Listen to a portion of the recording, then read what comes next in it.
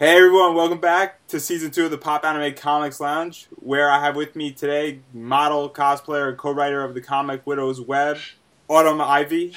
So thank you for being on the podcast. Of course. It's great to have you on, because all your cosplays and the modeling you've done, and I just love Widow's Web. So we're going to start out with some cosplay questions. How were you first introduced to the world of cosplay? Well, I mean, I'd always really liked Halloween as a kid. So it was kind of one of those things that I was born by it, molded even. So one of my first conventions was Phoenix Comic Con in 2010. Before that, I didn't even actually know the comic convention thing even existed. So it was really cool to finally get introduced to that and be able to step out and wear costumes, in a more generalized public setting and meet other fans of the things that I liked. So that kind of got me going, and I've been doing it ever since. I'm assuming this was the first time you created a cosplay and wore a cosplay. It was. Actually, my very first costume was Revy from Black Lagoon. Everybody continued to think that I was Lara Croft, and it drove me insane for the first several days. But that was technically what you would consider closet cosplay, because it was clothes that I had, because it's such a simple costume for her. But then Poison Ivy, I had actually bought a two-piece that was designed with leaves and stuff glued onto it. After those two, though, because that was my first, I have done nothing but try to make them myself ever since, because I'm stubborn. And now to talk a little bit about Revy,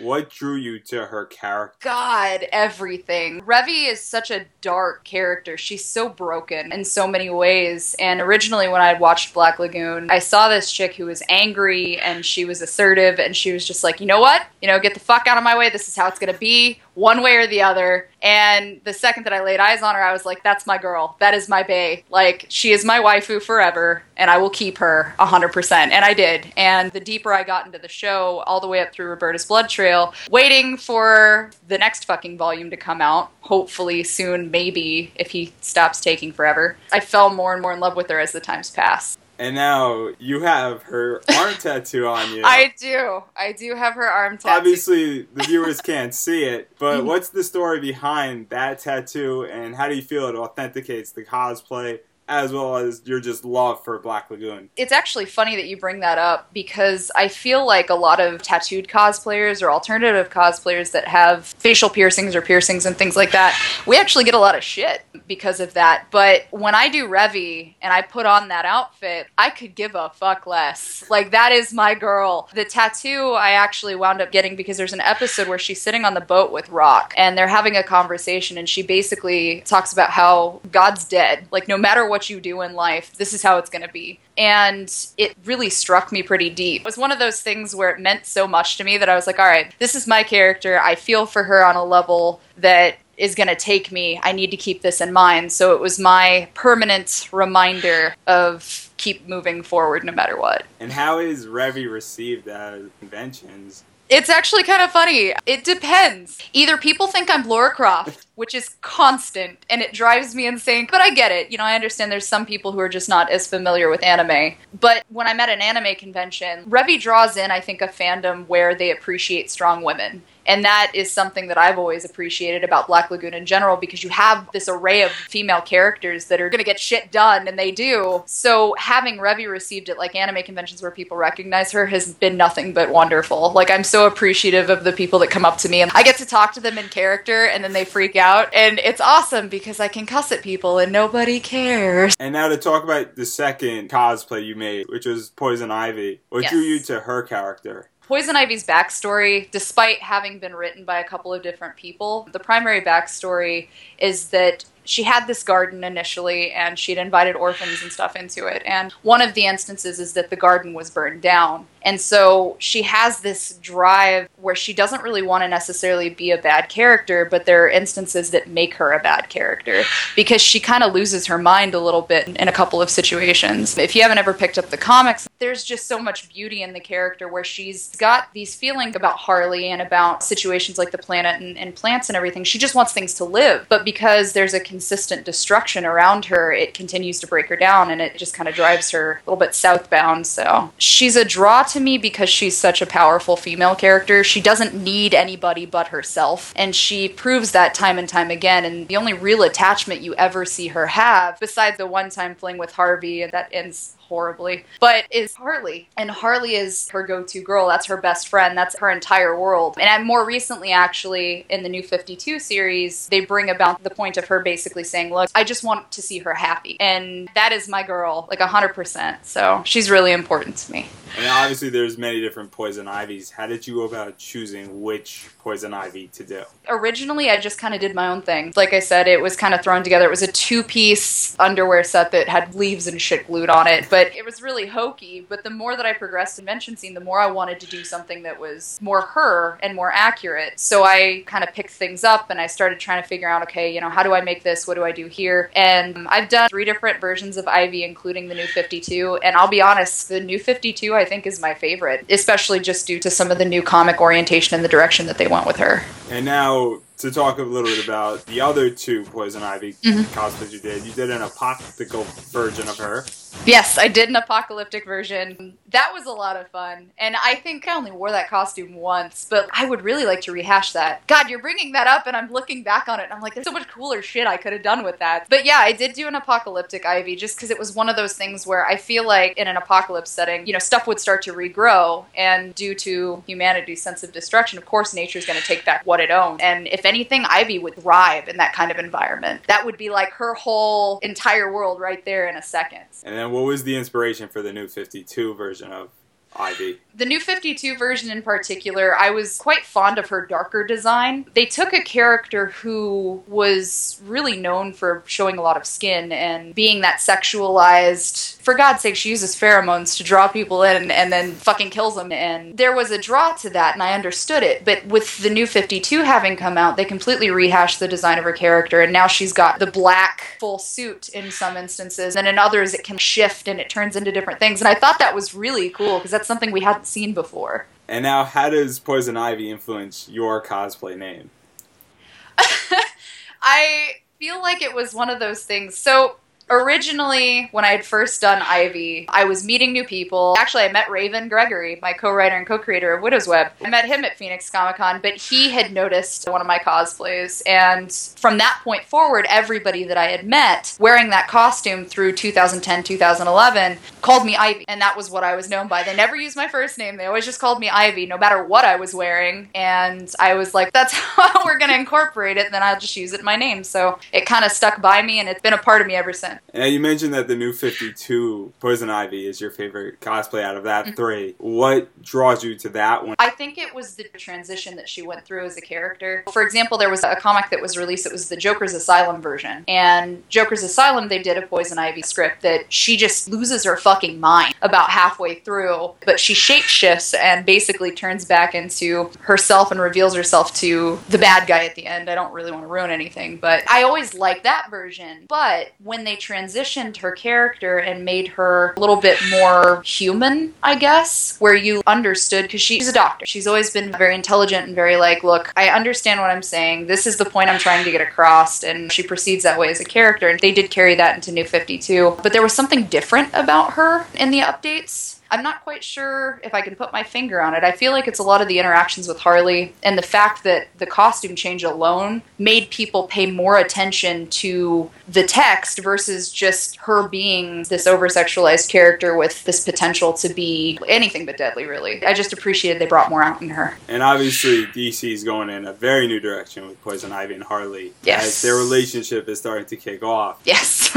How does that affect you as a cosplayer and evolving the character as the DC universe and the DC comic line is constantly changing and evolving? I'm proud of it. The thing that I think people forget is that change is necessary to bring up kind of a different genre but still on the same topic. I'm a huge fan of Nightmare on Elm Street. I always will be. Freddy Krueger is my favorite horror slasher of all time ever. But as an example, they took the Nightmare on Elm Street idea and they twisted it and tried to make a rehash, and it fell flat, in my opinion, especially as a fan. With DC trying to take old characters and basically rehashing them and trying to bring about new ideas.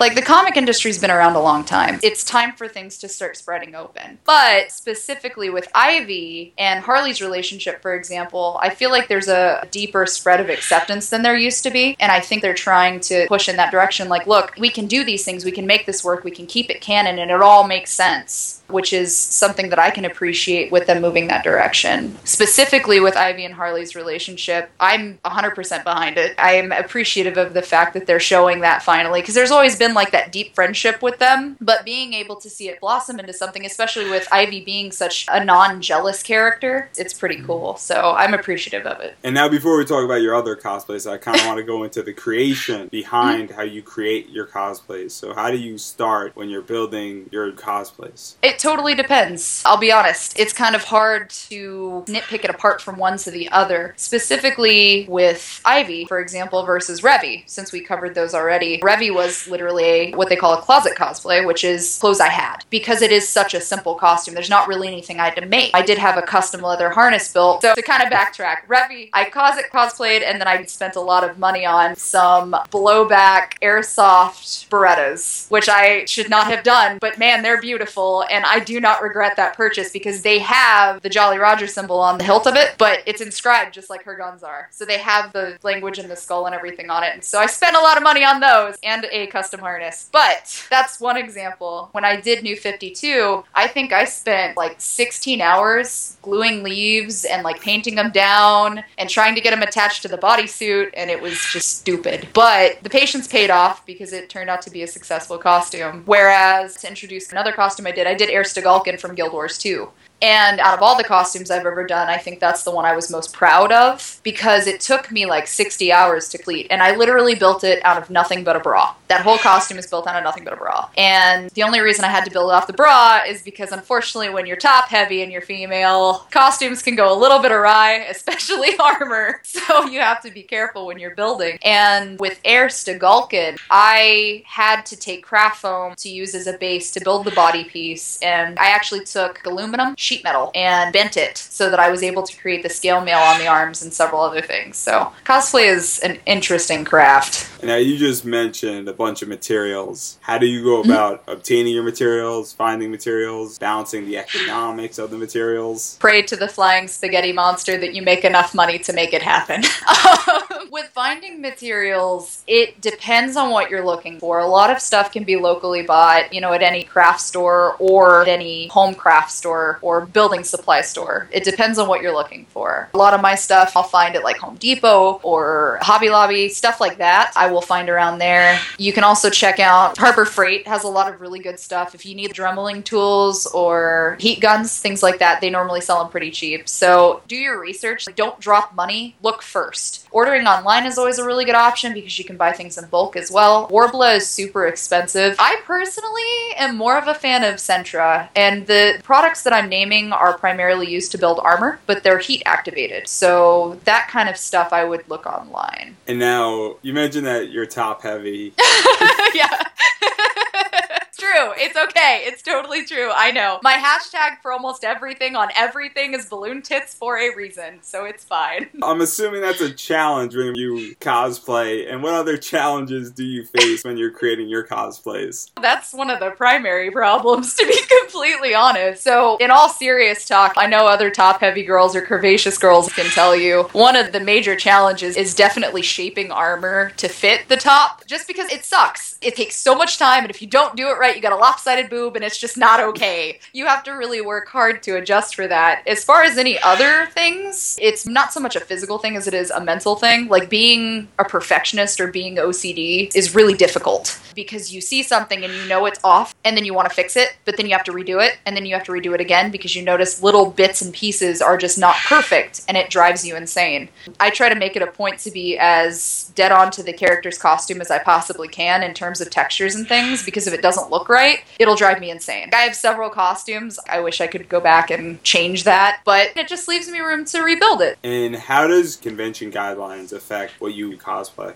I'm quite irritated, actually, for several reasons. I had a specific convention that will remain nameless, where there was an announcement made where they were advising that only so much of your butt cheek that could be seen, and there was no side boob and no under boob, and you couldn't do this, you couldn't do that. They literally came out with a list of rules that advised that if they had seen anything that were not meeting their requirements, that they would remove you from the convention. And I had friends that had bunny suits that they had made and spent a lot of time making, like a big group of girls. And the bunny suits were bikini cut. So, of course, you're going to see a lot of the butt. That's a frickin' bunny suit. And 1, 2, 3, fuck it, handful of the girls got super upset because they're like, well, I spent all this time. I'm not even going to risk wearing it because then it won't be worth it if I get kicked out. And that pissed me right off because I 100% and will always stand by the fact that if you can wear that shit to a public pool, then you're fine. Period. End of story. Well, hate to break it to you, but I'm pretty sure that thong bikini cuts count as wearing at a pool. It's not public indecency, goddammit. It's fine. So, as far as adjusting a costume, I would rather have the costume be as accurate as humanly possible and wear stockings and shit under it to try to adjust to standard if it's not bikini standards, than to have somebody come up to me and be like, oh, your ass is hanging out, just so you know. Like, bitch, I will turn around and slap the shit out of you. I know my ass is hanging out. It's part of the deal. My bad. So how does that affect you as a cosplayer?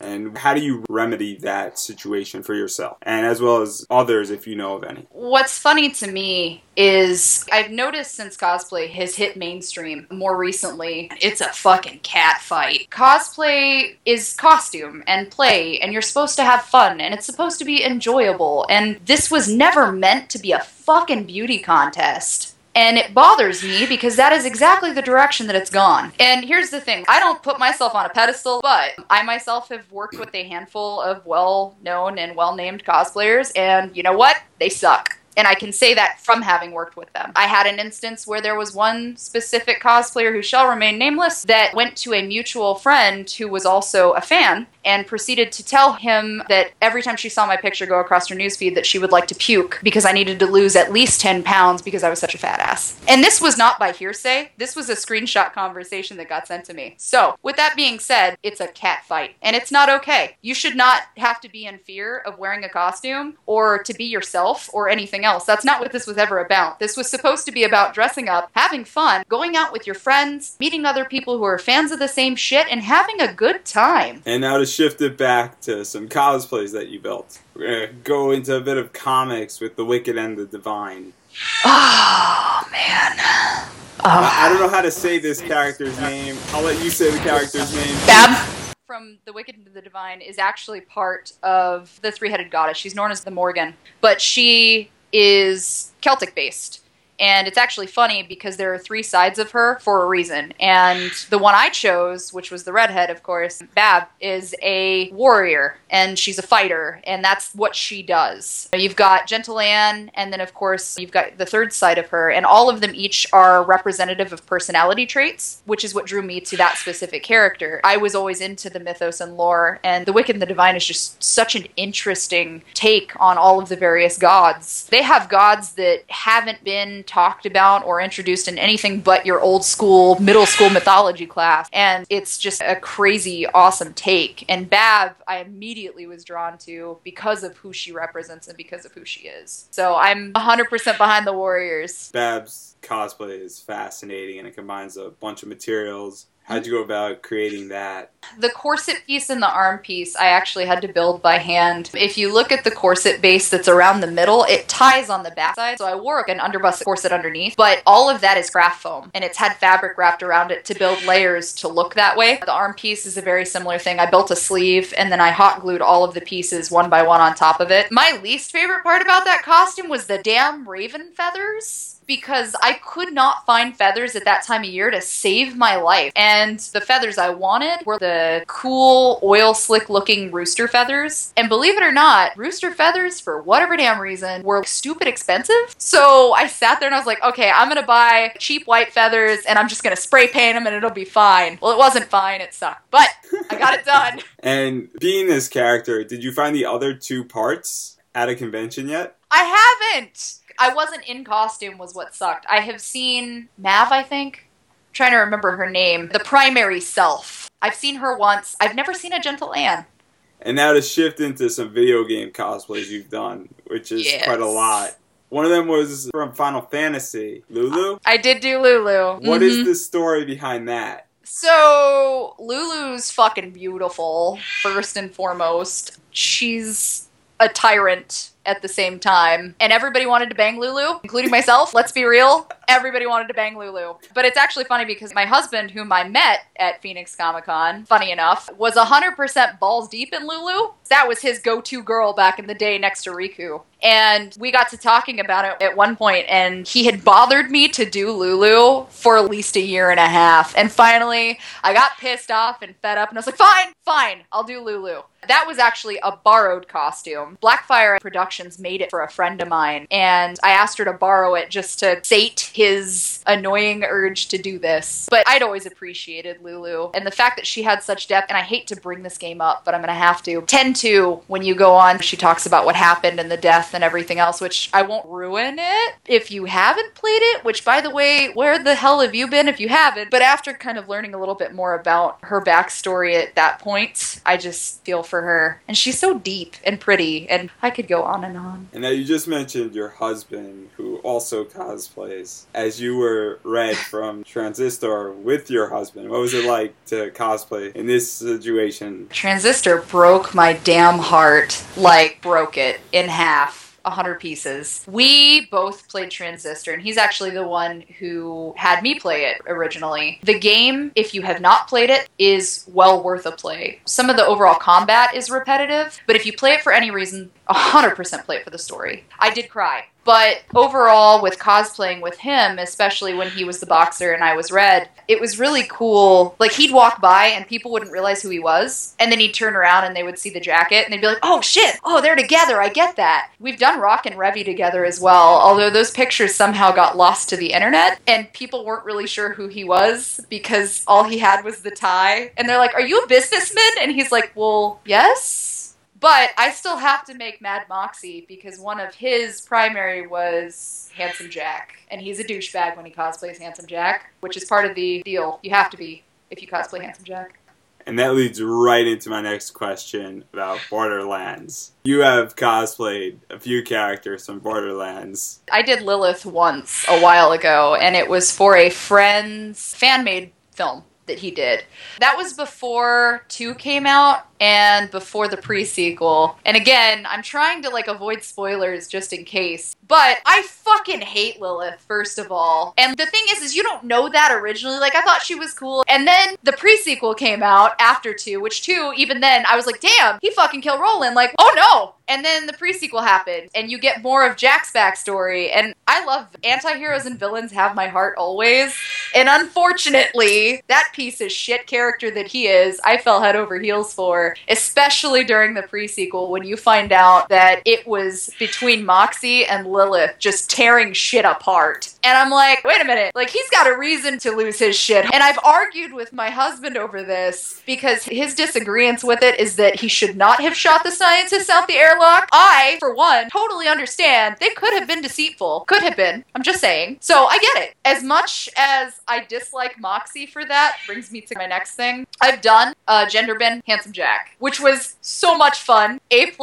Because literally it consists of walking around a convention, flipping off over 18 adults. And so horrible as it is, it's still pretty fun. I do plan on doing Moxie eventually. And now you met a group at one of these cons where you were all Handsome Jack. So, funny story about that. Those are pretty much all my convention friends have done Handsome Jack at one point or another. But they're all female. So Lee is the only male Handsome Jack, but they don't do gender bands. There's only one of my female friends that does a gender bend Jack as well, that I've hung out with anyway, and that's Citrus Bell. But she's done gender bend Handsome Jack as well. But the group that you're talking about were all chicks except for Lee. And it was fantastic. Just being in one space with so many Jacks could implode a small star. Now, you mentioned Moxie. When are you going to attempt to do Moxie? Okay, so Overwatch kind of rules my life right now. I can't. My life is never ending. I don't have a date on that one, even though I should. Let's talk about Overwatch. McCree. Why these characters? How did it come about? How is it ruling your life? Overwatch is nothing but husbandos and waifus. That is the game of husband wives. Like, that's it, period. So, you needed a cute Jamaican that likes to DJ? Well, here you go. Oh, you need an emo edgelord that flies off like a butterfly every time he gets shot at? Well, there you go. You like cowboys? Have that one. I just can't wrap my head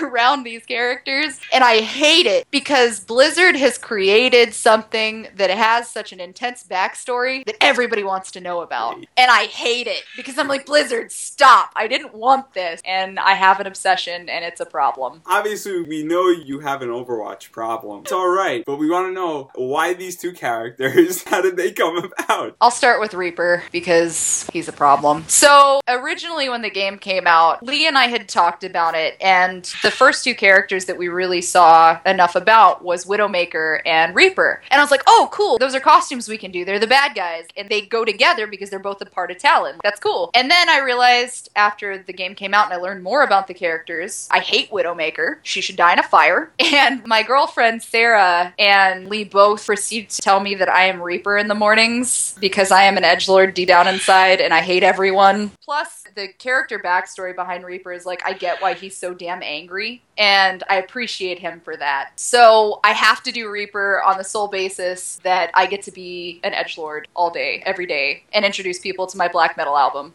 McCree, on the other hand, is my husband, period, end of story. I grew up in the country, and I grew up riding horses, and I grew up in the cowboy setting. That's what I grew up with, was old school cowboy movies, Clint Eastwood, John Wayne. That was my shit. My grandpa used to watch that stuff all the time, and the second that I saw McCree, I had a love-hate relationship with him because it reminded me of all of that stuff that I miss a lot. But at the same time, I was like, oh man, but look at him go. And straight Clint Eastwood status, he went to my heart. So when I learned more about his character, I realized that he was somebody that I definitely had to do because he's all about retribution. Unlike Reaper, who's all about revenge and is, nah, I'm gonna take your shit because fuck you, that's why. McCree, I did a lot of really bad things and I need to make up for them. Even though I know everybody's gonna blame me and no matter what I do, I'm always gonna be the bad guy, I regret the things that I did, so I'm gonna make them right. And he has a conversation and reveals some information in one of the first comics Blizzard released. And it's his comic, but it's really good. If you get the chance, you should read the comics. They're pretty awesome. So I'm stuck on McCree, and I have to do it for Retribution. And did we touch on Zyra?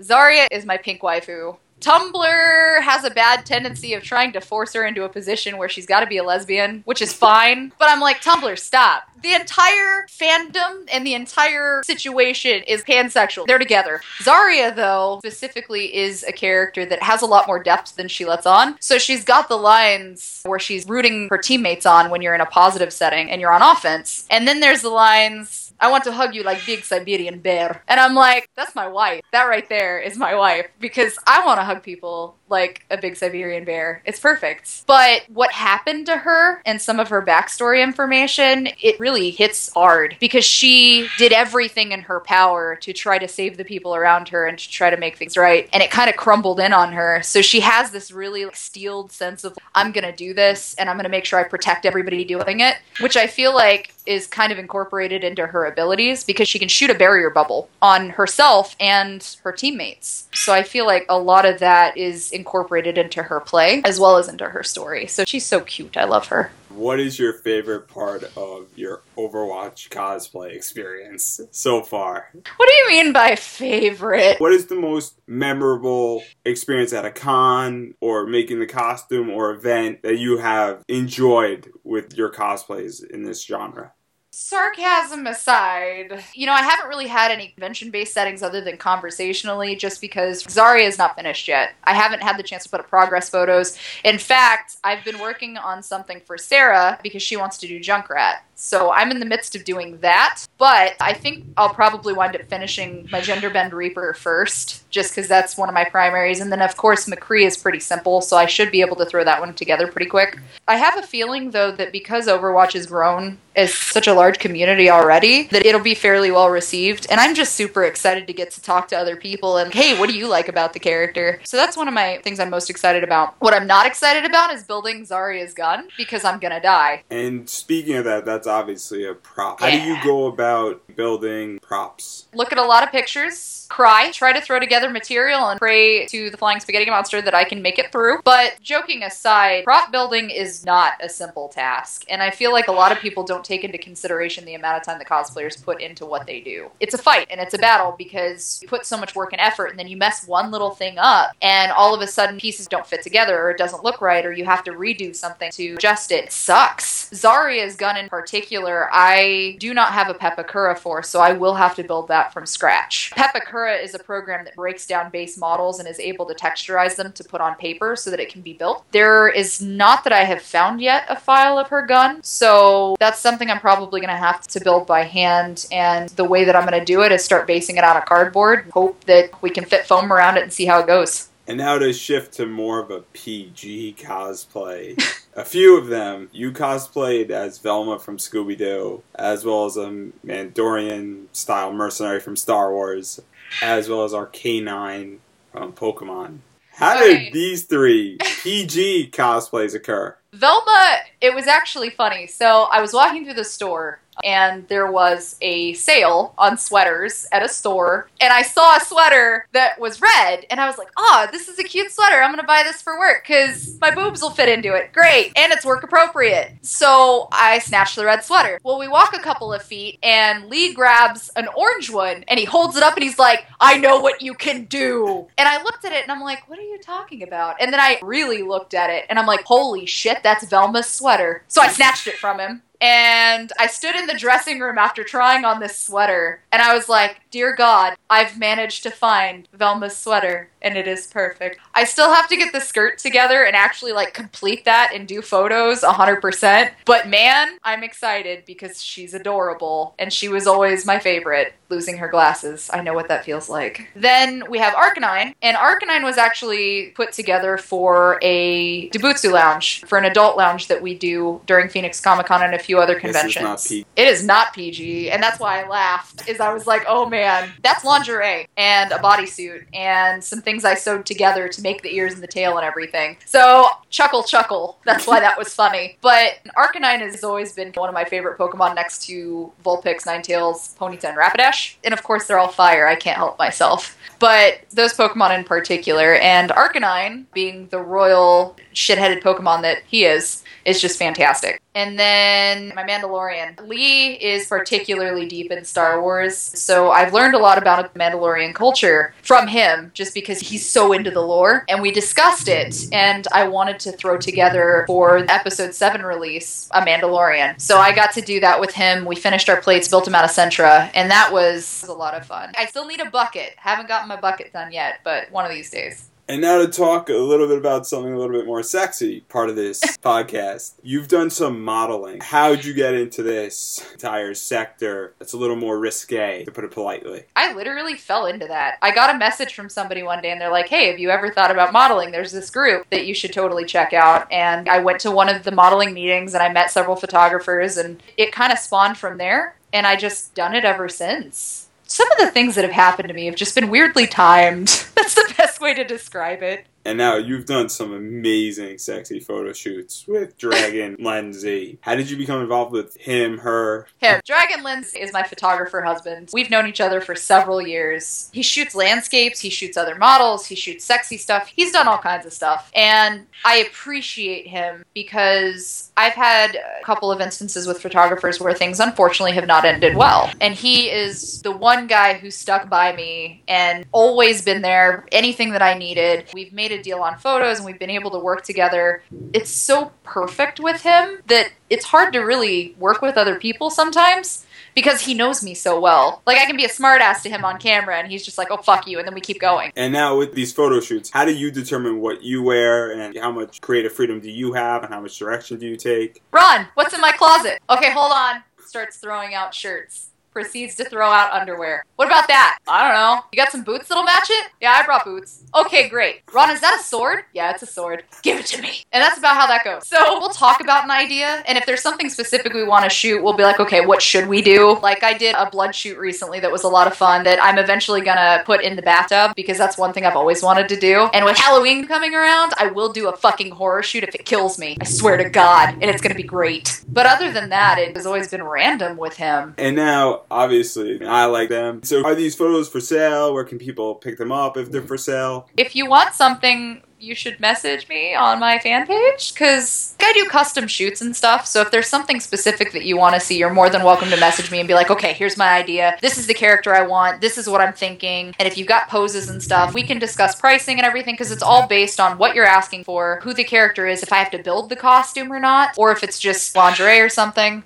So I'm happy to do that kind of stuff, but if there's pictures that you see where you're like, hey, I'd really like a print of that, just send me a message and I'll see what I can do. Normally my prints prices, I try to make it a habit to do buy two, get one free. So I think it's like $7 for 8.5 by 11s and then like $13 for 11 by 17s. But you're welcome to check out facebook.com/AutumnIvyCosplay. The final thing that I want to talk about is Widow's Web and how you became involved in that and how you met Raven Gregory. So I met Raven when I was dressed as Dante from Devil May Cry at Phoenix Comic Con, and he stopped me and he's like, oh, it's a great costume, super sexy, what is it? So we talked for a few minutes, and one of the things that he remembers most, like somewhere buried on his Facebook, there's a video somewhere of me doing the dip with my sword. And for those of you that don't know what a dip is, it's a stripper move where you take said pole or object and you spread your legs and dip down and then come back up. So he asked me to do the dip with Rebellion, which I did, and it was great. And after that, I started to walk away, and he's like, come back. So then I got introduced to Ebus, who's an artist. Go ass is his phrase of choice. So I met him and a couple of other people Raven had worked with. Well, not too long after that, we talked back and forth occasionally, kind of became friends. Well, I started writing and just putting drabbles and shit on my Facebook intermittently, and one day he messaged me, and he's like, hey, I really like your writing. It's kind of just shit, but it's there. And he's like, I have this idea. And that's where it was spawned from. Thus, Widow's Web was born. He had this idea of a horror romance, and he wasn't sure how to put it on paper. So we started bouncing ideas, and it just sprung to life from there, and there she is. And so could you go into a little bit about the story?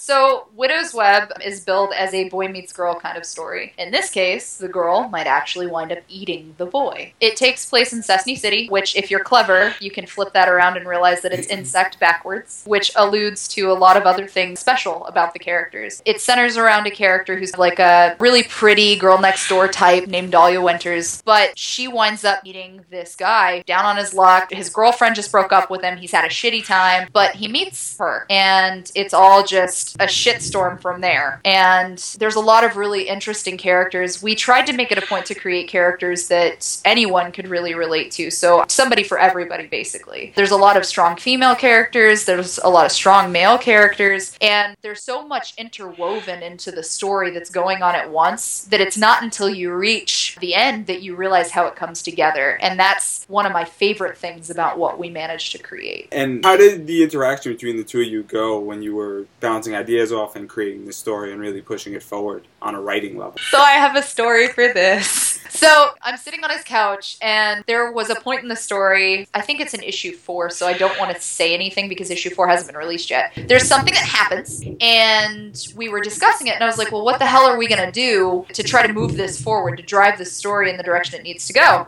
And we talked about it, and we didn't get anywhere, and we didn't get anywhere, and finally I was like, well, fuck. And then I looked at him, and I'm like, did you ever see that episode of Supernatural? And we started talking about Supernatural and just bullshitting. And I was talking about the episode where Meg calls Castiel Clarence for the first time. So Raven all of a sudden is like, okay, well, I gotta go to the bathroom. You keep thinking on it. We'll figure it out, whatever. So he goes to the bathroom, and it gets really quiet, like dead silent in the house. And I'm sitting there, and I'm looking things over, and I'm like, all right, I'm not really sure how we're gonna do this. And from the bathroom, at the loudest I've ever heard him scream, he yells, Clarence! And I'm like, what the fuck is he doing? So he comes out of the bathroom and he's like, okay, listen. He's like, I was taking a shit and it just dawned on me, Clarence. And I was like, okay. Thus, that idea that went with that particular instance was born. And that's pretty much how all of our brainstorming sessions have gone, is we'll drink, and then we'll talk, and then we'll bullshit, and then somebody will say something,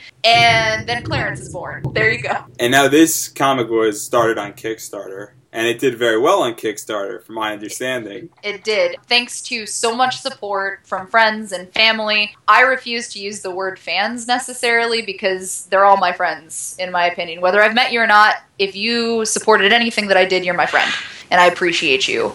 Were it not for those people, including Brian Polito, who is assisting us, that's Lady Death, so many fantastic people behind the project and behind us and assisting, that I could not thank them enough for helping us with that Kickstarter success. Obviously, you promoted the comic in a fascinating way, as you cosplayed the main character. I cosplayed Dahlia. I cosplayed Dahlia originally in her normal outfit, and then I also did a dressed-down version of Mike DeBalfo's cover of the shorts and the white tank top, so I did that at Emerald City Comic Con. But it kind of worked in our favor. We were able to really take something that I could do and use it to our advantage for the marketing of the comic, and to be able to get people interested in it a little more as well. So that was a lot of fun. And what was it like as a co-writer to be cosplaying your own work? It's so weird. Raven's used to this because he used to work on the Grimm Fairy Tales series and the Alice in Wonderland series and things like that. So he was more used to it than I was. But I had someone walk up to me dressed in a cosplay as one of our characters, and I lost my damn mind. I was like, oh my god, I made you! And you're here! And it was just so exciting because I couldn't believe that somebody had taken something that I had put a design out there for, and I could see it, and they wanted to be that character. I got messages where people were like, I really like such and such character because she's kick-ass and she does this. And I'm just flabbergasted because it's such an amazing feeling to see that work come to life in such a way.